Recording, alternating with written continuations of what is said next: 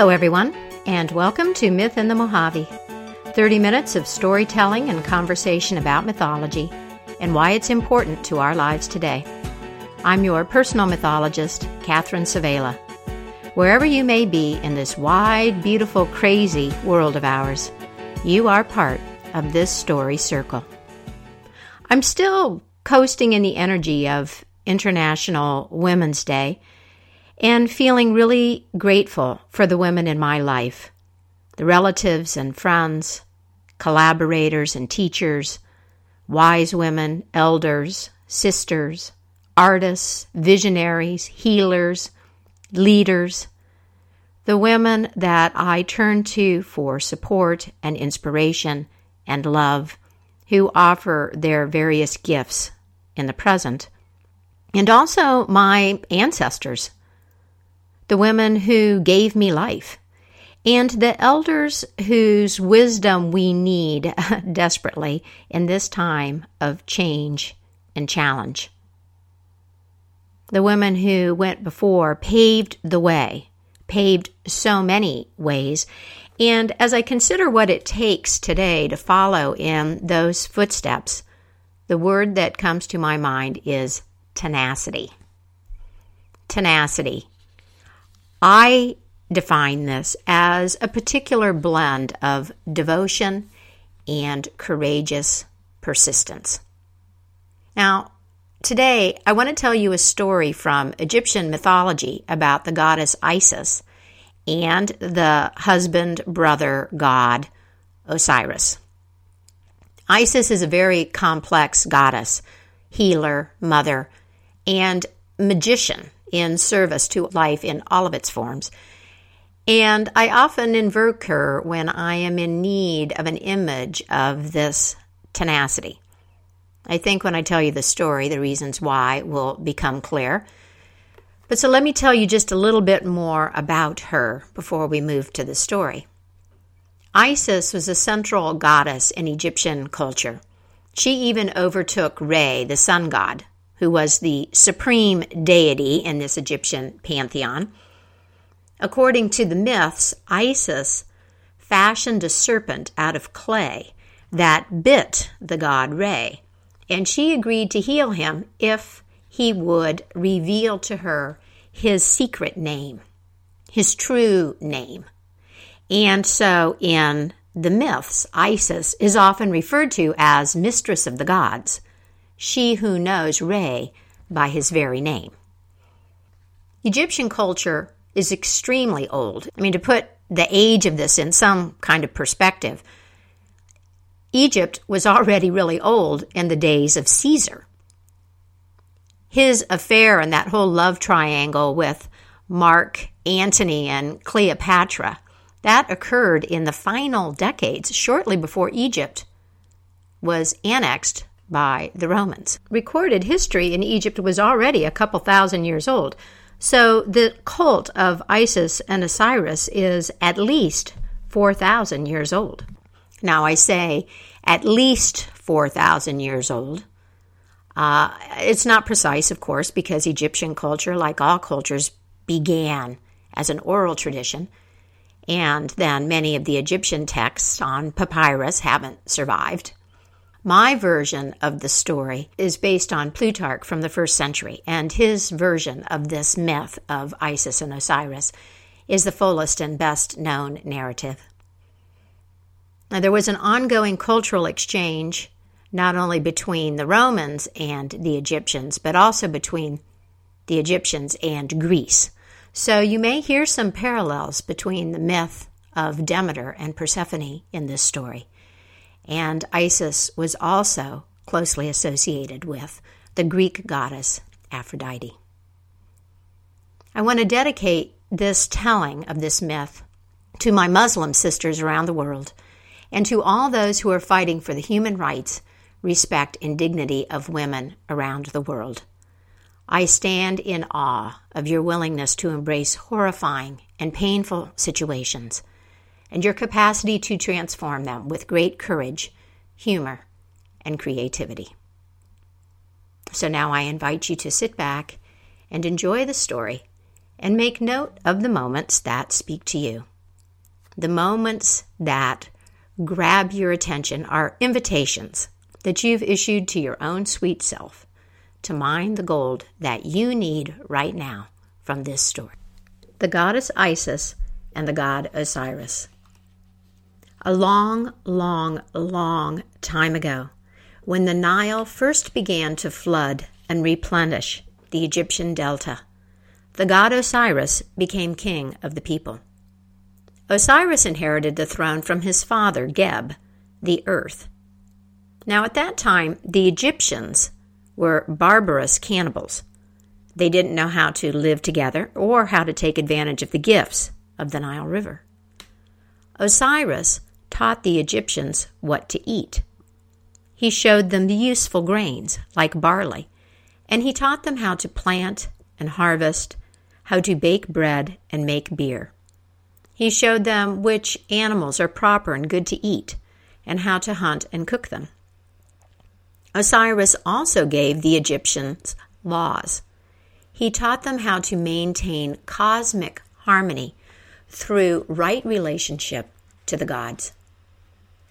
When Osiris had bestowed all of these gifts on the Egyptians and was done sharing the cornerstones of their civilization, he decided to travel the world to teach other people.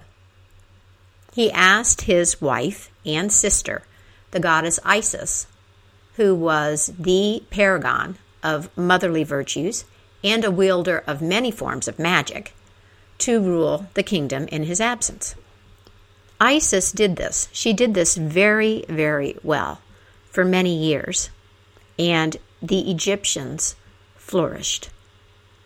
As it turned out, the world needed a lot of civilizing, and so Osiris was gone for so long that he became almost just a memory in the minds of the people. He was good, he was kind, he was generous. Everyone respected and loved him. Everyone, that is, except his brother Seth. Seth, the red-faced god of harsh, hot desert winds, war, and chaos. Seth was the opposite of all that was moist and cool and dark that was resident in the god Osiris. Seth was jealous of the respect that Osiris had gained, and he coveted the throne, the power, and the queen Isis.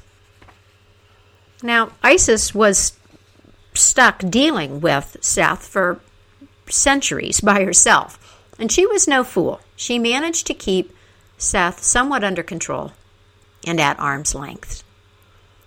But he secretly appealed to some other malcontents, others who started simmering and resentments and bickering during the long absence of their king. And together with these malcontents, Seth hatched a plan. He gathered 72 co-conspirators, and they decided that they would do something about Osiris when he finally returned to Egypt, which he did. At long last, Osiris came home, and the Egyptians were overjoyed. They filled the streets with dancing and singing. They flocked into the temples to thank the gods. And Seth decided to host a big party to welcome his brother home. He spared no expense. The night of the party was warm and soft, and the stars were bright. There was wonderful food and drink, sweet music, and beautiful dancing girls. All of this charmed Osiris. Seth brought forth the best of everything, and all of the guests were having a very, very, very good time. The thing is, all of the other party guests were Seth's co-conspirators. All 72 of them were present, eating and drinking with the good king, toasting his health. So Osiris, he didn't expect or suspect any trouble. Why would he feel any danger in the palace of his brother? When the festivities were at their height, Seth ordered the musicians to put down their instruments, and he waited for the room to get quiet. "Welcome, friends," he said, "to this celebration in honor of the great King Osiris, my beloved brother. May he live long and see his people thrive." Everyone clapped. Seth continued, "I have something beautiful to show you, an object that I treasure above any other. I want to share it with you tonight because I have decided, in honor of my brother and of his vast, gracious, and generous nature, to give it to one of you as a gift." The curtains at the back of the hall parted, and 6 servants came out bearing a sarcophagus made of cedar and ebony from Lebanon. This was not that soft palm wood that was found in Egypt. No, this was the imported, beautiful wood, and it was inlaid with ivory and gilded with gold.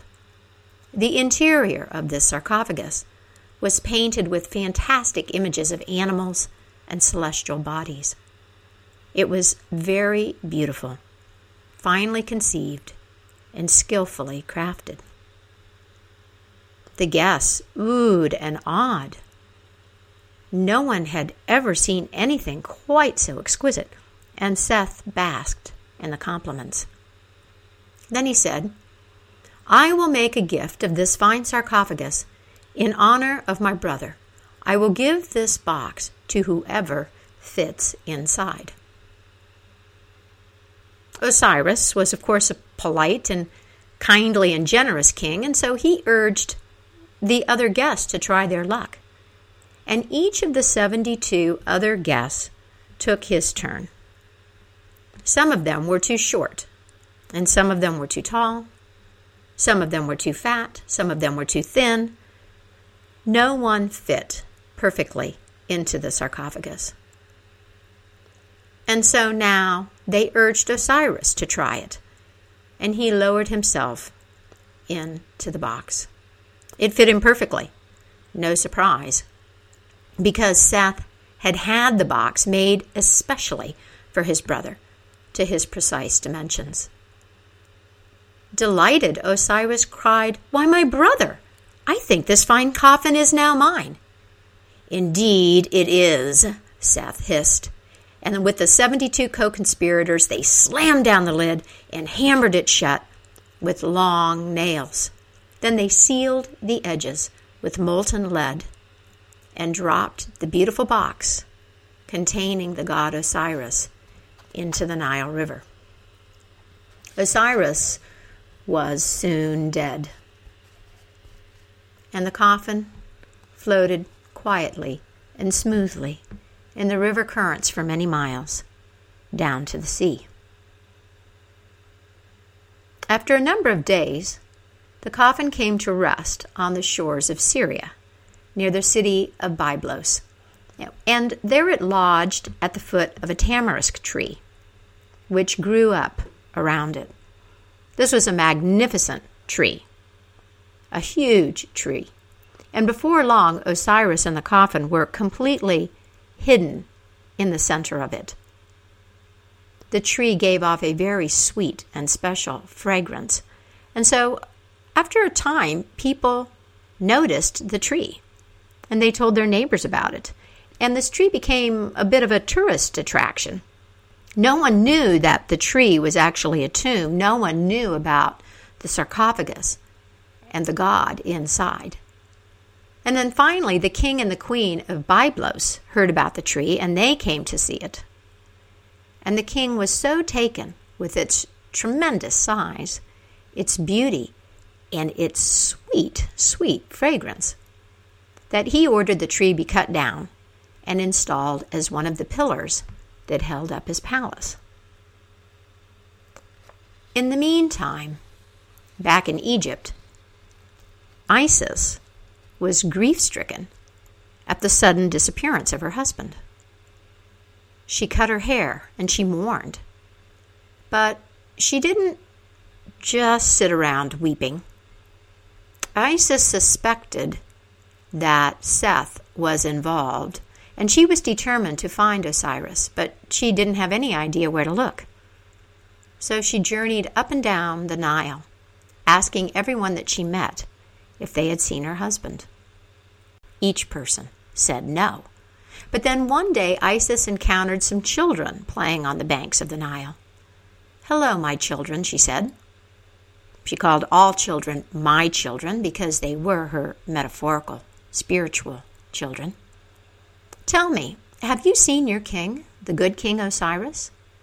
"No, my lady," they answered, "but we did see a beautiful box of cedar and ebony and gold float by." Isis thought this beautiful box floating unattended down the Nile River was an event too strange to ignore. So she journeyed back down the Nile herself, on her back, floating gently, in the manner of a coffin that might contain her husband, Osiris. She floated for a number of days, and then she reached the ocean. And after some more time, she came ashore in Syria, near the city of Byblos. Now the goddess Isis had a clue about where to look for her husband. It wouldn't do any good to intimidate the people of Syria before she had a plan, she thought, so Isis disguised herself as an old woman, and then she went to the palace. There she asked if she could join the court of the queen. The queen wasn't present, and so Isis, as an old woman, sat down with the queen's maids and showed them how to braid their hair. When the queen arrived, she noticed the braids, and she also noticed that her lady smelled so lovely and so sweet.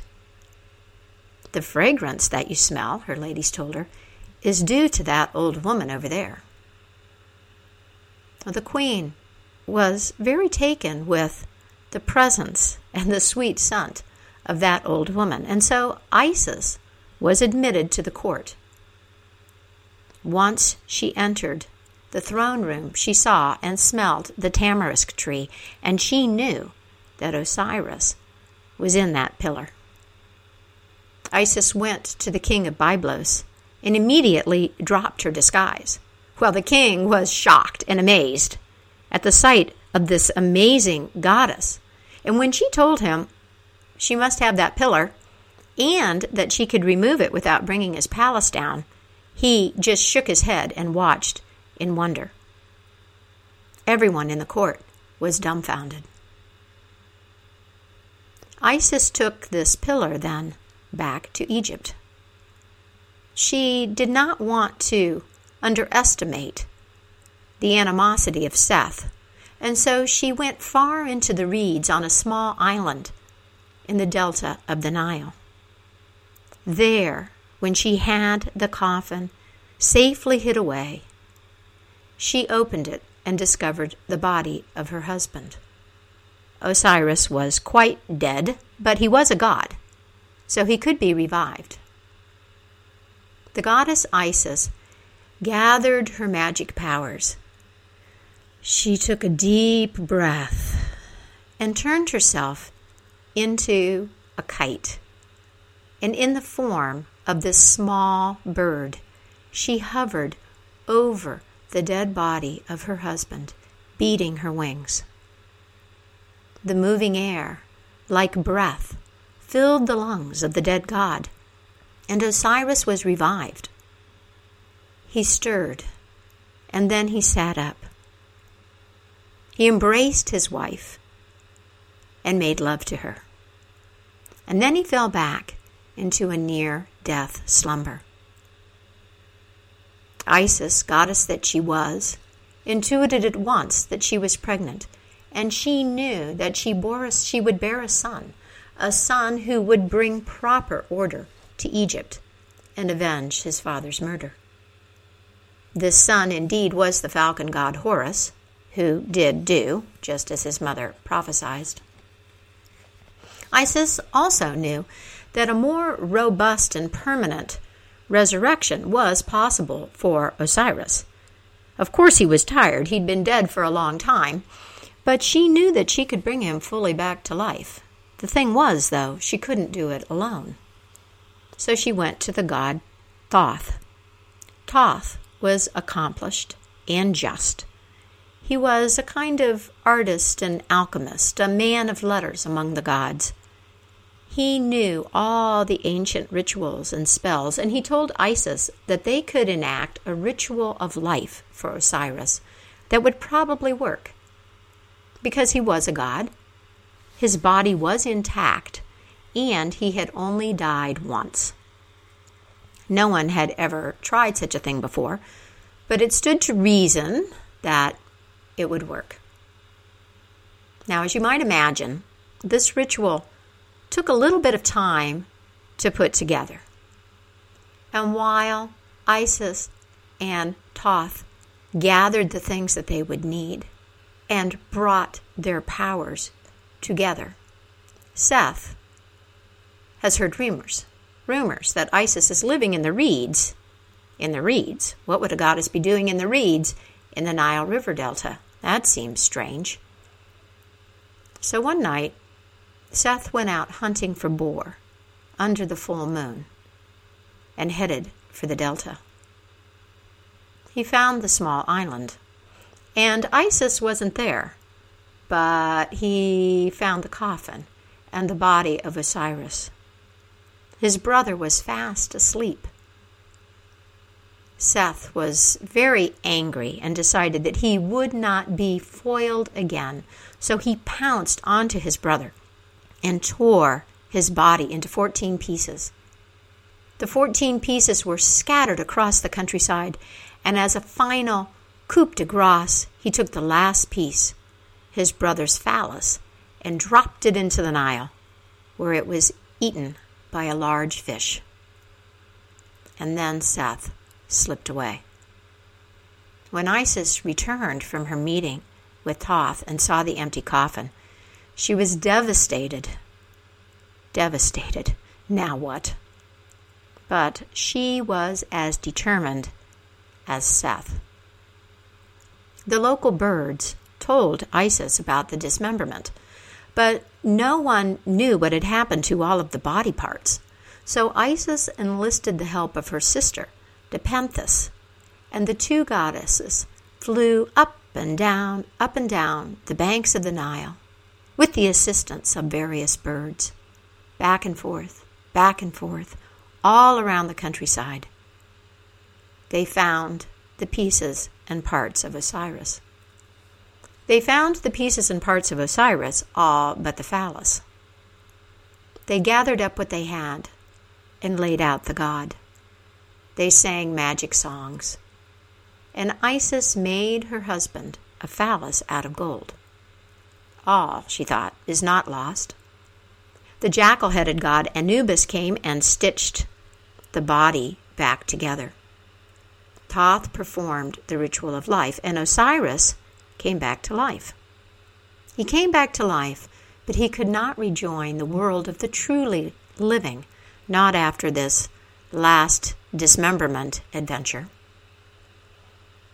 But now the earthly realm where we eat and walk is not the only world. The great father god Atum made Osiris king of the underworld, that other place that we all must visit. And there Osiris became the judge of the dead. In the underworld, he sat with the jury of the gods and oversaw the moral evaluation of each new arrival. As you may know, the heart of a deceased person was placed on the scale and weighed against the feather of Mat, the cosmic order, that which is just. That feather is the embodiment of truth, and if the heart's weight was equal to that of the feather, the person has lived a just life. A just life means you're allowed to proceed into one of two fates. You can either join Ra's crew on the sunboat or ask Osiris for a place in his court in the underworld. If your heart is too heavy or too light, a monster, part hippo, part lion, and part crocodile, will eat you. Osiris is there to make sure the process is fair, and he was once again a good and kind king of the people. As for the goddess Isis, she dedicated herself to her son, and with great cunning protected him and helped him eventually win the throne from Seth. Seth and Horus fought for many years, just as the struggle between order and chaos, light and dark, or in the case of Egypt in those ancient days, north and south, rarely ceases. The balance that we seek is always momentary. In the image of the goddess Isis and the god Osiris, we have a partnership of the feminine and masculine in service to life, dedicated to the people, to the land, and to each other. You may recognize in this story the themes of resurrection and the promise of life after death for good people that is an antecedent to Christianity. And over the centuries, the name Isis has been invoked in cults and gatherings based on the supremacy of love and the divinity of nature. At the outset of this program, I said I dedicated it to my Muslim sisters and to all those who are fighting for the human rights of women around the world. I recently saw a trailer for a documentary film called Honor Diaries that's about the lives of women in traditional honor-based societies and the crimes that are committed against them in the names of religion. It was really wrenching, just what I saw in this trailer. And I later discovered that some of the screenings of this documentary are being attacked in the United States. The makers of this film, many of whom are Muslims, but not all, are being labeled Islamophobes. And this debate got me thinking about the challenge of tolerance and respect for difference. Religious freedom is an important value. We do realize that there are different standards and different cultural values. But what we want to call tolerance can also be cowardice. It can be a cover for willed ignorance so that we can avoid the pain that awareness will bring, pain and the responsibility to act. One of my challenges as a mythologist is to reconcile mythologies and their ongoing relevance with their use to oppress women, to oppress women, to oppress other species, our fellow creatures, and to keep us in a separate, alienated position from the rest of the cosmos. One of the reasons that I tell stories is because I feel that the first step in taking this apart, in disassembling this use of mythology as something that can dominate and oppress, is the recognition that we are in myth, that we are living with a story consciousness. When we recognize things as myths, we are free to accept or reject them. The ability to see things as myths is an antidote to fundamentalism. And fundamentalism is a way of thinking. It's an insistence on absolutes, on the truth and the way that easily becomes my truth and my way. Fundamentalism seeks to control and dominate, and it's not limited to religious or mythological systems and practice. Any area of life where you won't broker disagreement, where you feel threatened by an alternative point of view, is ripe for exploration. And I encourage you to track down the fear that is behind it. Fear of what is other creates the phobias that plague us. Fear of uncertainty and vulnerability, the vulnerability that is our human state, and the interdependency that many of us have been conditioned to deny. In addition to practicing the use of stories and cultivating this story consciousness, this ability to see through and think in terms of myth, I ask myself a question with as much honesty as I can muster.